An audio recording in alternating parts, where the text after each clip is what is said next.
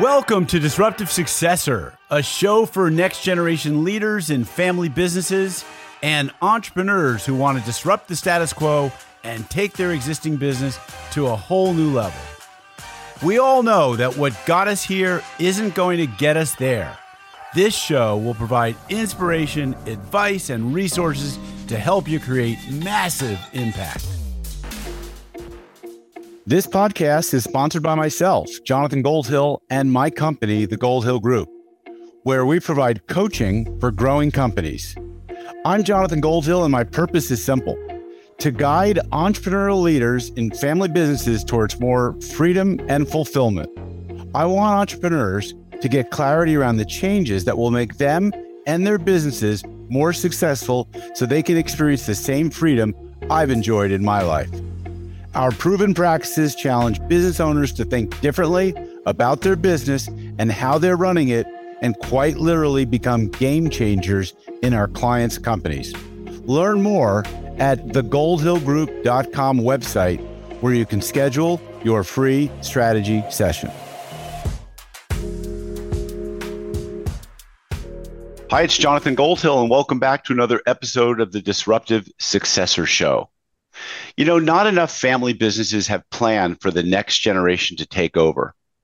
Among these challenges is that families refrain from having difficult conversations around increasingly essential topics, such as the need for prenuptial agreements.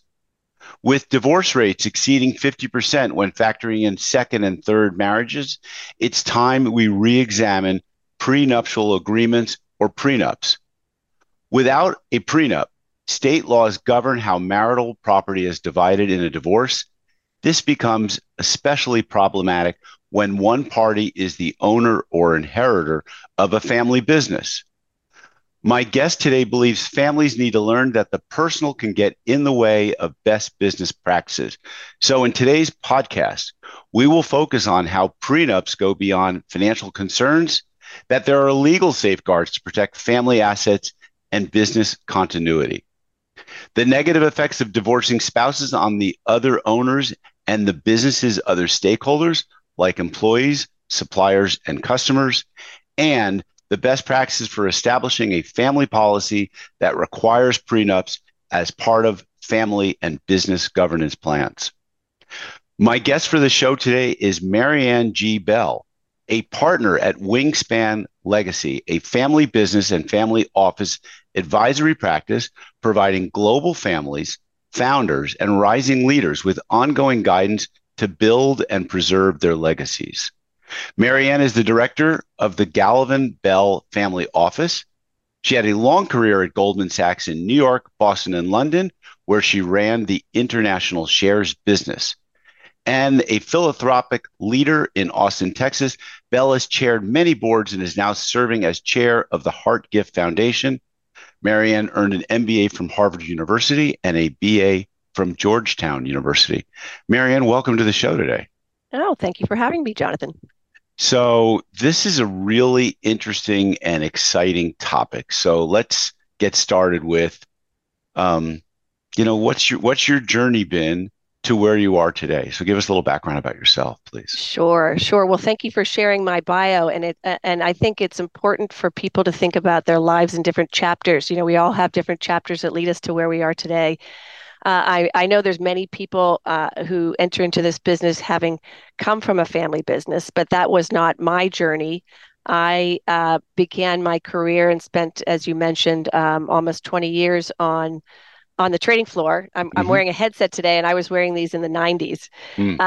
But what was fun about the 90s and the ecosystem of financing is dramatically changed today. But what was interesting is that entrepreneurs went to the capital markets for financing. And so you saw what is today the biggest and largest tech companies coming to the market when they were small, little, early revenue stage businesses. And you'd see these entrepreneurs have massive amounts of wealth creation in front of you. So I had an early experience with founders who created wealth. And then after my time in Wall Street, I, as you mentioned, spent a tremendous amount of time in the philanthropic arena. And really what that was is working on boards and their governance. And what you do realize in any organization, whether it's a philanthropic or a public organization or a private family business, is that the rules of the game are important. And I don't want to say they have to be strict or burdensome. I mean, everyone gets nervous about regulation, but guidance on platforms is really important to govern how decisions are made, how succession is planned. I love your title, Disruptive Successor, because I think Mhm. it's a really important topic to discuss. And allowing for organizations to have a game plan is really valuable. Yeah. And look, families don't want to have these kind of conversations a lot of times. So Yeah, sometimes the different things that I see come up is, well, one, no one wants to talk about their mortality. yep, So that's a game stopper for some people, right, and the estate planning just doesn't happen. Others haven't quite really figured out how their business is going to transfer from one generation to the next, which is right, hence, the back cover of my book talks about the low single digits of it making it to the third generation. right. And people also, things I've been called in as a consultant for more than 30 years. I have occasionally been called in by bankers saying, well, I remember getting called in by a guy who said, this man built a $30 million construction company, and he's just died of a heart attack, and his Mm. wife was just thrown into it, and she has no idea what she's doing. And then there's times I'm sure that you're seeing, and what we're going to be talking about in today's show is that people get divorced or a business gets somehow split up, and then weird situations are with family members or involved in a business that maybe shouldn't have been or don't know anything about it. Right, right. No, that's exactly right. It's interesting. I think for the hesitancy or the reluctance of an older generation to have difficult conversations with the next generation, I do think that stems from that instinctive parental um, protective instinct. They don't want to burden their children with the difficulty. I Many think you're right. entrepreneurs and founders have worked really hard. They've seen difficult kind of socioeconomic conditions, and maybe their children are being born and raised into a different environment, and they're trying to protect their child. So I like to look at that hesitancy not as a lazy or unwilling to do hard stuff. It's just this instinctive protective instinct. But at the end of the day, you never want to infantilize your children. You Right. want to give them agency and respect. The ultimate way in which you show respect, care, and validation is give it people information. But I think shifting that lens and that mentality is difficult for owners. And listen, I'm sorry you've had to jump into some very difficult conversations. What we like to do is try to plan, anticipate. I mean, there's going to be tricky times no matter what, in business and families and everything. Life happens, health happens, businesses happen. So you're going to have challenges, but to anticipate and try to, what is one of the words I was looking at? I don't know, one of the publications of the words of the year, to try to de-risk Yes. the platform. Right. You try to anticipate what is around the corner, and there's so many. I will be not to say low hanging fruit, but I would say in some ways a prenup is low hanging fruit in that way because it de-risks the ownership of concentrated business such as a family business. But 100%. but Yeah. but listen, I what you're doing is really helpful because it starts to have those conversations. I'm a huge advocate of the kind of drip, drip, drip of the Hmm. dialogue versus the fire hose. Right. The fire hose doesn't work. And the fire hose looks like what? In what's the context of that? Well, sadly, a fire hose, and I'm sure you can throw in some We're stories. talking. We have a sad, somewhat story that we're working with a family where the principal who started the business was going for a routine medical. I think it might have been a gallbladder or something. I don't actually know what the medical condition was, but it was a relatively healthy 60s, late 60s-year-old gentleman who died on the operating table. And Mm, so all of a sudden the children who knew nothing, that's the fire hose. They had gotcha. to Okay. jump in and learn a bunch of stuff about the business and they just didn't know. Right. Unfortunately, even in what also gets revealed is how much you don't know, and then sometimes things that were just not done well. Well, I was thinking that the fire hose was an estate planning attorney telling someone what they need to be doing and fire hosing them with information, and that the recipient is not in a um, a receptive place to be able to hear all that. And so they don't go forward into the water. They disappear, run away from Right, it. And then they right, come back a few years later and they're no further along and God forbid something happened like a gallbladder incident on the right, operating table. right, And so these are really important things. And so like I would imagine that the concept around prenups has changed a lot. I got married 3 decades ago. Been divorced for 10, but I got married 3 decades ago. And the concept of a prenup to me at that point in time in my life, in my mid 30s, was this is ridiculous. Like, why would anyone want to put a prenup in place? mhm, That's like saying, let's go into this marriage planning for our divorce right, so that we right, know what it'll look like. And yet, here I am 30 years later, and I would absolutely advocate for it. I would absolutely advocate that anyone in a business that's even like looking to start a business would say, okay, what's the exit plan here? right, Let's build it with the exit in mind, which is completely not what most small business owners do, right? Most small business owners are entrepreneurs by default, not by design, right. maybe. They don't think that, okay, I'm going to build this business, I'm going to sell it, I'm going to scale it, I'm going to sell it, exit, and then I'm going to do X next. So I think the thinking around prenups have changed a lot, is what my point is. There's a couple of backdrops that I think, first of all, in pop culture, certainly, I mean, Jonathan, you and I perhaps were of the era of Dynasty and Dallas and all these Yes. representations of marriage and unequal economic capabilities. Hmm. Today, it's very interesting. What you've just described is absolutely shown true in some research. The Harris Poll did a research recently where the attitudes and inclinations towards prenups is dramatically changed from, sorry, your and my generation. Yes, I bet. And I think if you just really start to unpack, and again, I'm trying to use the modern language or phrases, Hmm. if you start to understand that pattern, that nuance, younger people today have much more knowledge and understanding of financial and agency Yes.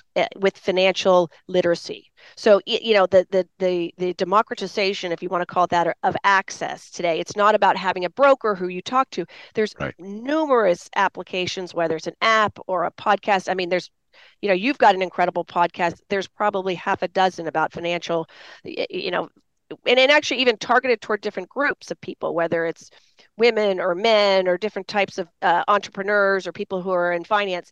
So the access to information and knowledge on how to manage your finances is much, much greater. Yes. Yes. I mean, things have changed so much. I was just reading this chapter in this book that I was talking about before we started the show. And it was all about investing versus passive investing Yep. and what's the right approach. And ultimately, can you get ahead, which is what I've been trying to do with active investing. And, back in the day, 20, 30 years ago, knowledge didn't get out as quickly, didn't Correct. disseminate instantly. And so there was an arbitrage of, if you will, of knowledge where you could make a buy or a sell based on the fact that you had information and others didn't. And today that has been completely leveled. There is Yes. no, so it kind of it calls into question the use of managers in managing your Oh, portfolios because that's the another information is perfect. podcast, but I Right. totally Oh, agree with right. you Let's on not that go one. there. But I think that you're right. You're 100% right that the access to information and the understanding agency, and also even just this idea of managing towards whatever goal you want. I think the objective goal of working towards whatever huge amounts of money isn't always the plan for a lot of people. Some Right. people even have a plan um, to retire early, so they're managing their lifestyle. So there's not just the baseline introduction, what's your credit score, what's a bond versus a stock, or how do you create a portfolio, but really what type of lifestyle do you want to construct that allows you to achieve your goals. So I think that's a starting point. The other factor that is just a reality of today's life is that with the massive increase of costs of higher education, a lot of young people finish out their academic lives with significant debt. Yeah. And Or so don't when even you, go, I would imagine. I mean, it just yes, the value proposition just doesn't seem to be there like it used to be. right, right. So, But and so when you kind of deconstruct this idea of this wonderful relationship filled with love and marriage and lots of heart surrounding it, it's a contract. Yeah. And when you enter into a marriage, it's a contract. And certainly I live in Texas. Texas is a community property state. Hmm. There are 9 community property states. And when California you being one enter, of them. Yeah. exactly, so California and Texas being two of the top 3 largest populations in the country, you've got 40 million people. We have 30, so you're talking 70 million people in Hmm. this country, in addition to the 7 other states, are governed by the laws of community property. And what that means is the minute you're married, you have equal ownership of assets and liabilities. Right. And I think there's a different sense when you enter into this marriage that young people now bring to the conversation, what their assets are and what their liabilities are and who's responsible for them. So So I let's think talk about how do you structure or how would you recommend structuring a conversation with your soon to be wife, or maybe you're already married and you're about to either buy or inherit some of the business, maybe as part of a whole transition plan from one gen to the next, and you want to exclude them from that piece of the pie, and yet maybe you've been together with this person for a number of years, perhaps either right, married or preparing to get married, and now suddenly you're saying, well, this over here is really mine, and the family doesn't, right. you could always say the family has talked about this and has decided everyone must have a prenup before we transfer any equity.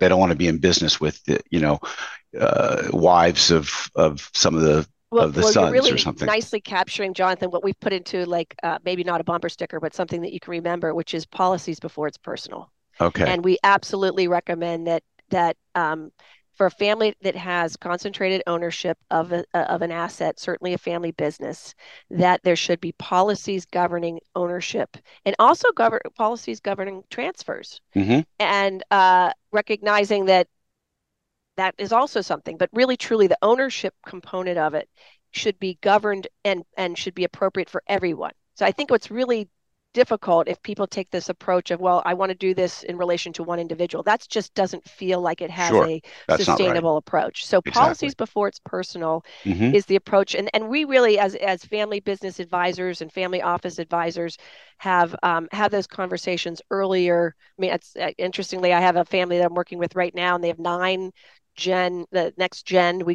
I'm sure used to saying the Yep. G3, Hmm. 9G3, all between the ages of 18 and 31. And the not even the oldest, but one of them just got engaged. But earlier in the year, we had written a family constitution, and included in the family constitution was an understanding that any owners of the family business or any recipients of the family business would be required to have a prenup. So And when what? this young person got married, it was not really a difficult conversation. Okay, so take us through what's entailed in prenup. I mean, can I just go to LegalZoom.com and download a boilerplate? Or what's different from what might come from that versus what's constructed with an attorney or you know a person Legal who's advisor. quarterbacking that? Yeah. Yeah, the first objective that you need to define is, what is the goal here? And really, in many cases, the goal is to make sure that ownership of the family business is retained by a defined community. In Okay. many cases, that defined communities are legacy members, and we don't just say blood members, because some of our families have adopted children, and we even define those as adopted children before 18, Hmm. because there is that story of that adopted person who has then eligibility, who's perhaps not as Interesting. well intended in that relationship And so they get adopted as a as major adults. as Yeah, adults, right? we've seen that story where someone loses a spouse, they have somebody who's kind of in their life who's younger who helps them, and that person then becomes adopted, and then they're eligible as a recipient of how language is framed for assets or ownership. Okay. And again, So, each family's different. So this, when I said you right, got to go back to the goal, for right. many families, the goal is to keep the ownership of the business in the family tree, in perpetuity. And so Okay. if that's the goal, that needs to be incorporated into the language of the prenup. Now, as you suggest, there's lots of ways to have legal construction today, and you can download a will, you can download a prenup, you can download a lot of stuff. When it comes to, of course, the other construct that you have to consider is that it has to be each party has to have some representation, because we want this to be con- put together or constructed so that it's considered individually representative and representative of a person's free will. So to that extent, the best construction for a prenup that would assuredly protect the assets of a business is that each of the participants would have their own legal representation. And it also gives an opportunity for a young couple to have conversations. In many cases, the only thing that would be actually designated as, and it would be designated as separate property, is the shares of the business currently held or future and inherited in the future. And in other cases, everything else is shared 50-50. In Hmm. some cases, Yeah. somebody asks for a house, or, again, this is not really a podcast focused on different types of ways that you can construct, Right. assets that can be shared. But, life insurance is something that many spouses ask for if someone passes away.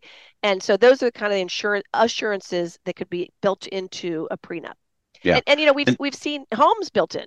And what about income streams? We were talking all about assets. Do Yeah, do yeah, people protect income streams? So yes. they say you're entitled to this percent or this amount, and they put those types of constructs in as well? What we've It's seen is possible, I most guess. palatable, Jonathan, is truly the definition of these assets of the business held as separate property. In other words, the spouse who doesn't wouldn't have eligibility would never have eligibility for this, but that everything else is divided equally. And I Hmm. think that's oftentimes the right spirit that people can enter it with a shared understanding. Now, here's something that I want to share that, again, I'm getting a little into the nuances here, but Okay. in some cases, a family business says, okay, you're going to, you own a certain amount, but we're going to give you also sweat equity. In other words, you're in the family business. We're going to allow you to get the rewards of the share ownership as part of your compensation. And if Hmm. that's the case, that also has to be articulated in the prenup. So if Interesting. future shares would be part of compensation, not just inherited because of who you are, but as part of compensation, articulating that as separate property also needs to be clear in the Yeah. in the prenup. I'm seeing that with one of my clients.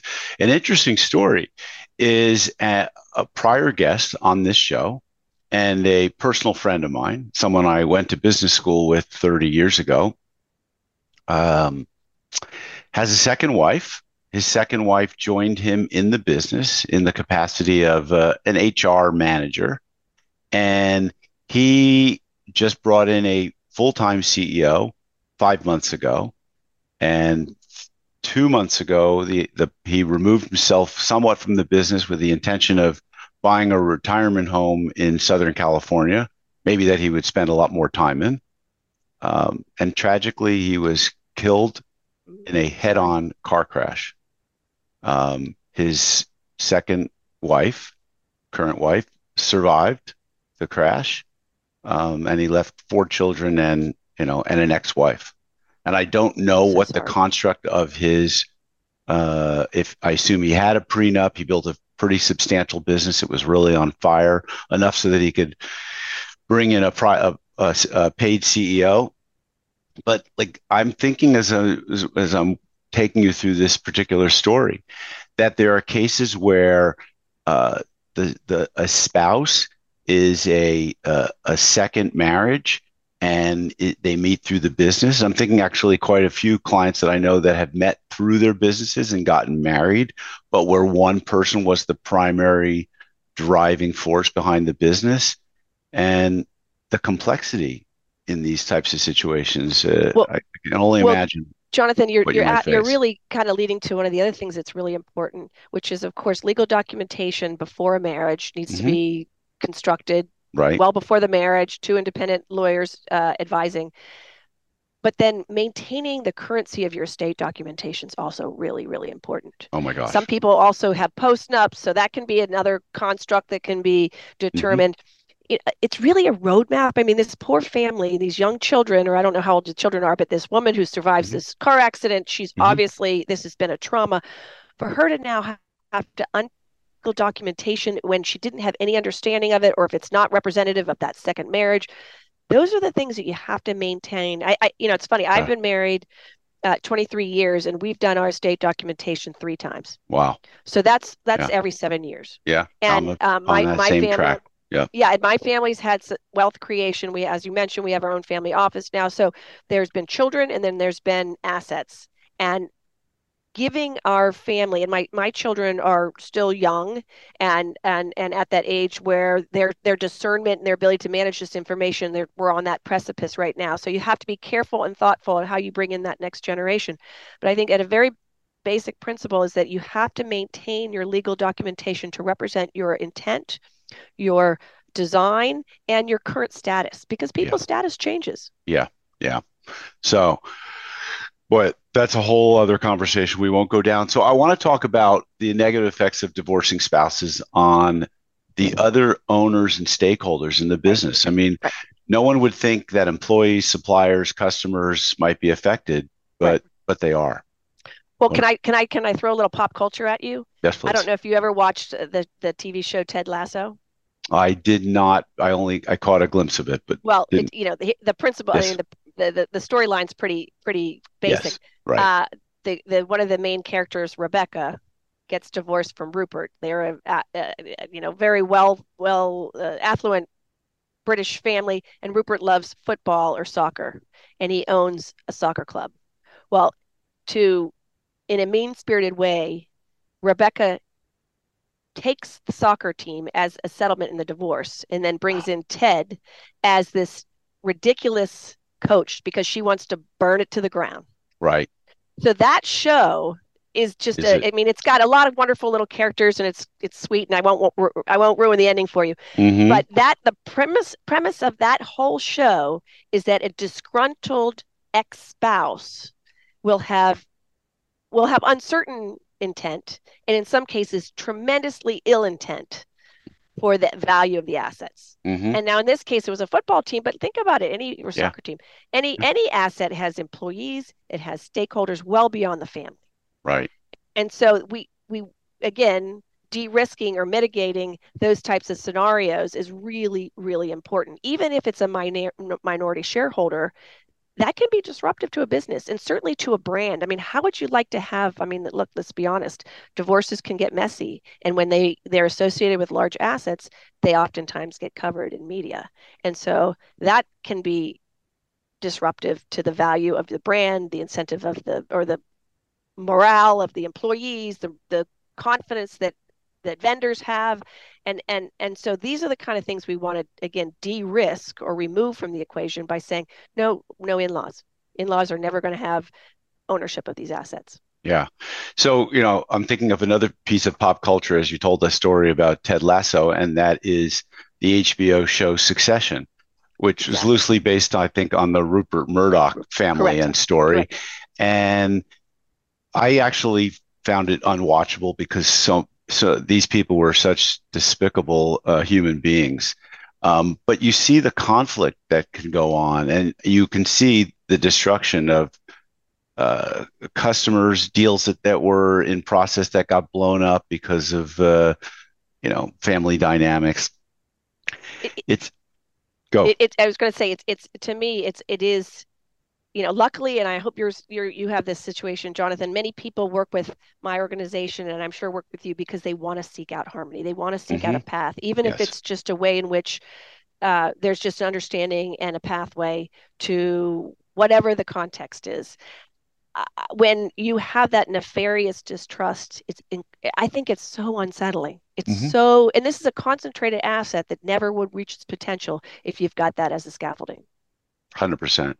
So, what are some of the best practices for establishing uh, family policy, putting it in governance? What haven't we covered that we should be touching upon? Well, we talked a little bit about kind of some of the marital constructs. We Hmm. also think it's very important to have employment policies. Hmm. It's interesting. Many of the families that come to look for advice have it's not all of them, but many of them have a leader generation that's mid 40s to mid 60s. Right. And oftentimes they have that next generation between the 20s and the 30s. Hmm. And there have been no pathways or platforms to think about how that next generation can either enter into the business, have ownership of the business, or in any way get involved in the business. And they probably know a little bit about it because they've grown up on a table where that was part of dinner time conversation. But creating policies for employment, for advancement within the company, we oftentimes make policies of you can't report to a family member. You have an outside non-family mentor. You have an opportunity to participate in board as a board observer.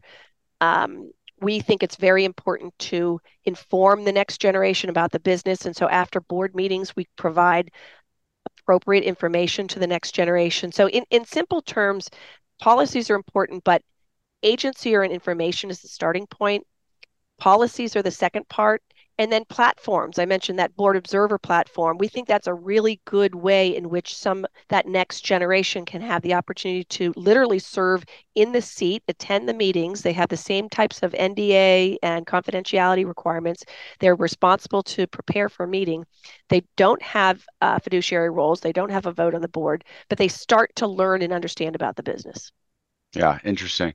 As I'm listening and engaging with this conversation and realizing that family businesses come in all different sizes, right? So it starts at the local level where there's locally needed goods and services, and they have a family that's running a dry cleaner or a mailbox postal type business or a pizzeria. Or last night I was in a diner that is starting to franchise, and the two boys are running it, but the grandfather started it. So it can start at that level, and it can go all the way up to the Rockefellers, the Yep. Murdochs. So not all these types of families are going to have the same needs, right? So family governance is not going to exist for this small mom and pop type business. They're not going to have a family constitution for a business that's of a medium size or below. Is there some kind of how do I describe it? Like a roadmap for understanding what phase or stage of development your family or business is in that then helps you decide what are the What's things that we appropriate? need? Yeah. No, Jonathan, I think you've nailed it because some of those constructs that I've framed out may be for larger companies. I think even a smaller family, though, should have employment policies Yes, for and sure. and decision-making governance. I Yes. think I don't care if you're a we have one family that we've worked with that has a gym, and it's the two siblings are running it, and I'll Hmm. tell you, they fight all the time Wow. because they Yeah, don't have decision-making governance. Who has the right. authority to make decisions on different things? No matter what business you're working with, decision-making governance is really important. Who owns what? And owns maybe is a delicate word because you want to make sure there's aligned and consensus. Hmm. But who has authority over what parts of the business and whose roles and responsibilities are defined? I think that's a very basic starting point. And And then, if you're an even mix, who's the tiebreaker in correct, situations where there's a 50-50? And correct. or what is the process by agreeing upon and coming to consensus on decisions Yes, and yes. putting And so, family first in most situations? But one of my guests, I think also from Texas, talked about, are you a business first family or a family first business? right. It's kind of an interesting concept.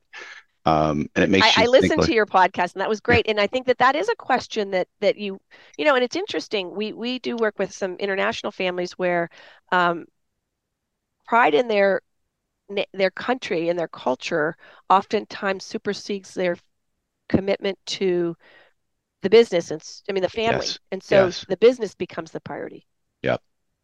Interesting. And Wow. listen, I think the world of entrepreneurs. I mean, we started off talking about entrepreneurs and founders, and I have just tremendous appreciation for those who have ideas and are willing to take risks. And Mm. then to bring in your family involved, no matter what, you always have family dynamics. And I say this in the nicest way, but the older sibling often has a certain amount of a position with the younger siblings, and then this younger siblings and not always the case. The stereotypes exist because they happen a lot, but the dynamics among siblings is complicated, and Yep. even with parents. Yep. I have great empathy for family businesses and family enterprises, and I think sometimes the role that an advisor can play is just guiding them towards the right answer that it comes from within. To your exact point, every family business and enterprise is very different. Yeah.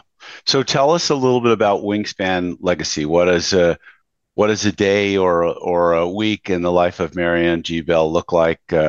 What is the work that a family business, family office advisory practice does? Tell us about it. Well, to your point, we do different things for different families, Sounds but like it. many times there's an inflection point where there's an awareness that there's a gap, Hmm. whether it's a succession gap or there's an onboarding of the next generation gap, or there is a transaction where the family business would be sold. And so there'd be some concentrated assets. And what are we going to do with that? Um, Unfortunately, also, we've had a few situations where there's been a health event that has preceded someone looking for advice. And in many cases also someone just feels like they can do better. Hmm. And I think that's really what's exciting when someone says, we're just not organized. We don't have our thought process. The family doesn't know what's going on, but I want to get them involved. What do we need to do? And so each of those circumstances, we try to build for families what they need. And at the root of any of our engagements is really understanding the family and doing interviews and one-on-one meetings with multi-generational. We often have the founder generation. We call it oftentimes the now generation who are running the business, and then the rising generation. Not always three, but and then of course working laterally across branches of the family. And so that's where we begin, and we start to understand the family's identity and their value system and what's important to them. Interesting. And then who is your client? The family or the business? That's a great question. That's a very great question. In some cases, it's directly with only the family. Hmm. Oftentimes, the Hmm. construct of the engagement has is comes through the business Right. because ultimately families want both. Right. Right. And then how do you, I'm not asking for who's the signature on the contract, but sort of metaphorically speaking, are all the signatures on the contract so that everyone knows what we're about to do, you about to do with the family and the business, and it isn't just being led by the Rupert Murdoch, the Right. authoritative or authoritarian figure in the company or the Well, CEO. Jonathan, you're asking really smart questions, and these are the nuances that make us, hopefully, I mean, all of us collectively, it sounds like you do this as well, is have an impact, which is we may be brought in by the founder, and the signature on our contract may be the founder or the person who's running a business. But what's really important is we communicate and connect with all the stakeholders, and that is the entire family. And what that may mean is, 25 meetings. Hmm. And what we think is very important is when we are brought in, that there's an endorsement by the family leader of our work, but that everyone who's part of the family is invited to engage. So Gotcha. our communication with the family throughout our engagements is really important. And it can't just be through the founder or the authority figure. In many cases, families have ownership and authority that really aren't aligned. And so one person really has control of a business, but other people own it. And you never want to only be representative of one person, that because that's not going to get the full representation of the family's interests, goals, and objectives. Sure. So I could imagine that in the assignments that you're engaged in, you could use a whole variety of people, from attorney to accountant, maybe even forensic Yes. accountants, and also psychologists, family business experts, Yes. advisors, Yes. insurance folks. Is that how your model is? Is that it's 100%, Jonathan. collaborative? We, Hmm. we we are collaborative all the time. I mean, obviously, as you mentioned, people who oversee financial advice, whether it's an accountant team or an investment team, legal advice is important. And of course, that runs the range of estate planning to business advice, and in some cases, specialized, whether it's art Hmm. or Right. aeronautics or other types of specialization, special assets that need to be part of the equation. And one of the things I find to be so rewarding is when we can really collaborate and work as a team and think intentionally about what are the goals of the family and how do we advance them. And to me, that's as much as engaging with our families is really satisfying. I think working with a team, every family that has a business or concentrated wealth needs to have some amount of specialized advice. 100%. Maryann, it's been fabulous talking to you. You're a wealth of knowledge, super smart on this subject. If people want to learn more, how do they find you or your company? LinkedIn is a great way to connect up with me. Wingspan has a very robust platform on LinkedIn as well as our website. It's Wingspan Legacy Partners is our full name. Yes. And we are absolutely eager to talk to anyone who's in the family enterprise arena. We think it's interesting and important. And send us an email through our website or certainly reach out to me in direct message on my LinkedIn. Sounds good. Well, I guess the name is no accident. Your wingspan is very large and great on these subjects, and as well they need to be because of the complexity Yes, of exactly. of who you're dealing with. So, Maryann, thanks for being a guest on the show, folks. You know the drill. If you got some good value from this, give it a great rating on your podcast listening application of choice. Share it with others, and stay tuned for future episodes of the Disruptive Successor Show. This podcast is sponsored by myself, Jonathan Goldhill, and my company, the Goldhill Group, where we provide coaching for growing companies. I'm Jonathan Goldhill, and my purpose is simple: to guide entrepreneurial leaders in family businesses towards more freedom and fulfillment. I want entrepreneurs to get clarity around the changes that will make them and their businesses more successful so they can experience the same freedom I've enjoyed in my life. Our proven practices challenge business owners to think differently about their business and how they're running it, and quite literally become game changers in our clients' companies. Learn more at thegoldhillgroup.com website, where you can schedule your free strategy session.